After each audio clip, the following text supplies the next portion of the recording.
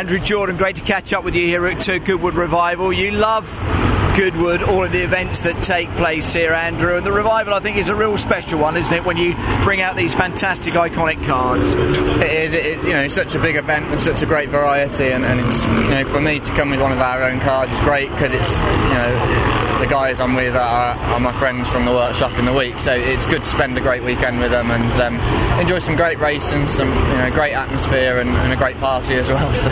But you really are behind these vehicles, aren't you? Yourself and your dad and the team that put the little Austin A30 together. I mean, we've seen it here before, I think, haven't we, Andrew? No, that was the A40, sorry.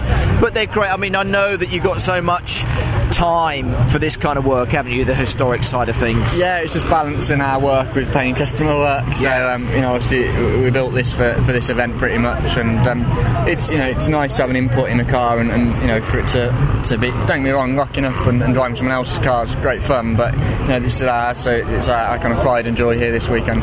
It certainly is. With regards to the St Mary's Trophy, the race that you're going to be competing in this car this weekend, it's a bit of a level playing field this time, because it is all Austin A30s, I think, isn't it? A35s? Yeah, and spec engine, spec suspension, spec brakes, so it should all be the same. I think traffic in qualifying will be quite bad. I think people were getting slipstreams and stuff, so but it's going to be great, great for everyone to watch here, to see 30 identical cars on the grid with some big names on the entry list. There are some big names, aren't they? And there's going to be a lot of egos, I think, there as well. You know that there are going to be, don't you, Andrew? I would think there are, yeah. So, but it's going to be good fun. It's going to be really close. The race will be fantastic, and yes, you want to do well, but a big part of this is enjoying the weekend and just appreciating being here.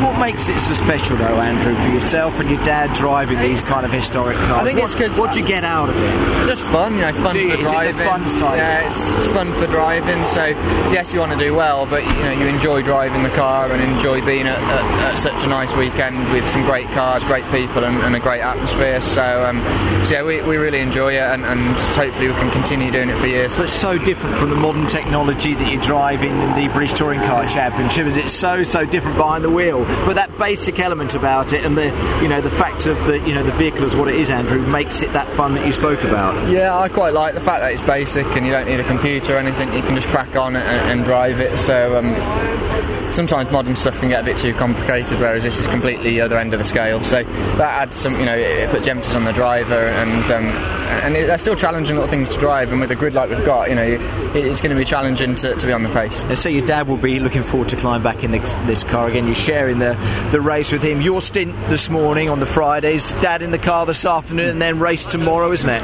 Yeah, he qualifies this afternoon, and I race tomorrow. He races Sunday, so it's on an aggregate time. So we need to just make sure that we're both reasonably up there. And you always are, though, aren't you? You're pretty good on the times here at Goodwood. You know the circuit fairly well, don't you? We're both pretty evenly matched, so we should be a strong pair, and I think so.